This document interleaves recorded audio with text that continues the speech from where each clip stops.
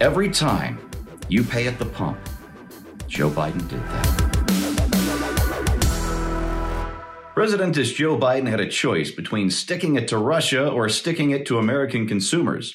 Can you guess which one he chose? Hey, everybody, I'm Steve Green with Bill Whittle and Scott Ott, and this is Right Angle, brought to you by the members of BillWhittle.com. And before we answer that important question, I have an important question for you. Will you hit that like button or that thumbs up button or that 5-star button or that notifications button? Do that. Did you do that? Great. You're awesome. Love you. Thanks. Bye. Anyway, gentlemen, as you're probably aware, on Tuesday, March 8th, President Joe Biden announced, I think from Texas, that he would be, of all places, that he would be suspending U.S. Purchases of Russian oil in order to punish the Russians and shut off their flow of money to support the war in Ukraine and all the rest. Texas Congressman Dan Crenshaw said Joe Biden is in Texas today, but won't meet with energy producers to find out what's needed to increase production, reduce prices, and reduce dependence on foreign oil. Instead, this White House would rather meet with Venezuela and Iran, both of whom, by the way, have, Venezuela and the Saudis have turned us down for increasing oil production. And boy, they've always been so dependable in the past. And of course, Iran, which I'll get to in just a little bit. Scott, Biden also said, and this is, I believe, a quote, the United States must become energy self-sufficient, like we were just a couple of years ago before he was installed as president. But his idea of energy independence is making everything electric, which is batteries sourced from materials with China that will then be charged by power plants that we haven't built. Do you think this is a good way to punish Russia for the invasion of Ukraine? Well, the president himself, when he initially announced the first tranche of the sanctions, said that they wouldn't have an immediate effect. And to me, I thought that undercut the whole point of doing sanctions because, there's an old joke about a guy who rolls through a stop sign and gets pulled over by a police officer. And the officer comes up and says that he rolled through the stop sign. And he said, well, there was nobody coming. And the officer said, well, it's still illegal. You can't roll through the stop sign. And the guy said, well, I slowed down. And the police officer at that point reaches into the car, pulls the guy's head out the door and holds him in a headlock and takes out his billy club and starts knocking him on the head and says, now, would you like me to slow down or stop? And I think that's, when you impose sanctions that are going to take months to have any kind of impact whatsoever, and even then you're not sure that they'll have the desired impact. There's an old Brian Regan routine that says, do you have any so-so doctors who could treat me now instead of the doctor that I'm going to have to wait for 6 months because he's so good nobody can get in to see him? So what could we do now? And I have not been impressed. It's not necessarily anything about President Biden or the rest of the world's governments, but I've not been impressed with the power of sanctions to stop a present kinetic action from rolling forward. It seems to me that you need something much more immediate than that. And so, and then in addition to hurting U.S. consumers because we haven't done everything we can to ramp up petroleum production because we think it's destroying the planet. It's inconsistent with the president's values to say, we're going to do everything we can to make us oil energy independent. He's talking about developing, windmills and waterfalls and electric automobiles that are going to take, again, months, years, decades to develop. None of this seems like an effective way of addressing a problem when a guy is currently dropping bombs on our friends. So I don't think I think that Biden is trying to make it look like he's doing something when he's not doing something. Yeah. And of course, oil is a commodity. Just because Russia can't sell it to us doesn't mean they can't sell it somewhere else. You can't sanction a country. You can't embargo a country as big and as energy rich as Russia. Bill, there's more going on here than just this new sanctions regime on Russia. And you've probably heard that Biden is trying to bring back the Obama's secret Iran deal on the nuclear weapons. And while all of this is going on at the same time, Biden has basically turned over our end of the negotiations with Iran to a Russian diplomat. I wish I were making this up. But listen, this is from, I can't remember which paper this was from, but Iran has refused to negotiate directly with the U.S. So other parties to the agreement, including Britain, France, Germany, Russia, China, and the EU, have served as intermediaries, the Wall Street Journal reported. Lavrov, the Russian diplomat, appeared to leverage this position to combat potential sanctions over the weekend. He said, we have asked for a written guarantee that the current process triggered by the United States does not in any way change our right to free and full trade, economic and investment cooperation, and military technical cooperation with the Islamic State of Iran.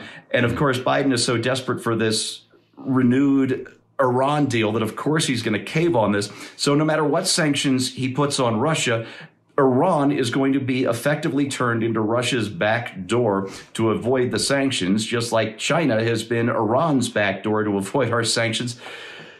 You know, I was going to ask you, Bill, if Biden's left hand knew what his right hand is doing, but at this point, I think it's fair to ask if his thumb knows what his little finger is doing.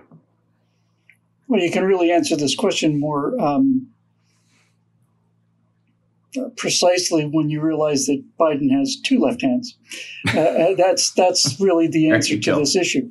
What you're seeing here is clash of the virtue signals, and here's basically how it works. The Democrats or the far left progressives have made the green energy deal, and the world is about to end due to global warming. That is one of their core belief systems. Joe Biden cannot possibly do anything that is pro-fossil fuels or anything like that on account of the earth is going to die. So that's one box that he's in. On the other side of the box, he's got Americans who are noticing that they're paying $5 a gallon for gas now.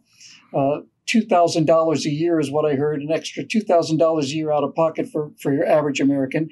He knows that's going to cream him at the polls. And then the third of his corners is he's got to be shown to be doing something against Russia. And so there's pressure on him from the left primarily and everybody to say, you can't buy oil from Russia. Let's show the Russians, we're gonna hit him as hard as we can. So where does that leave Biden?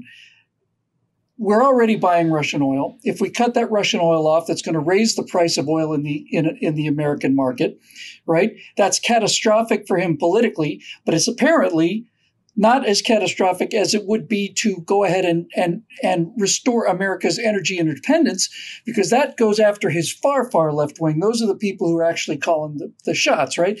You can't have America energy independent and grow and basically drill our own oil, because drill, baby, drill is what Orange Man said. Also what Alaskan woman said, right? So he's in a box of his own construction, and the only thing I can tell you with certainty is he will take whichever pathway out of this that is most least damaging for him, and the American people will come in last on his list in terms of on where to make this decision.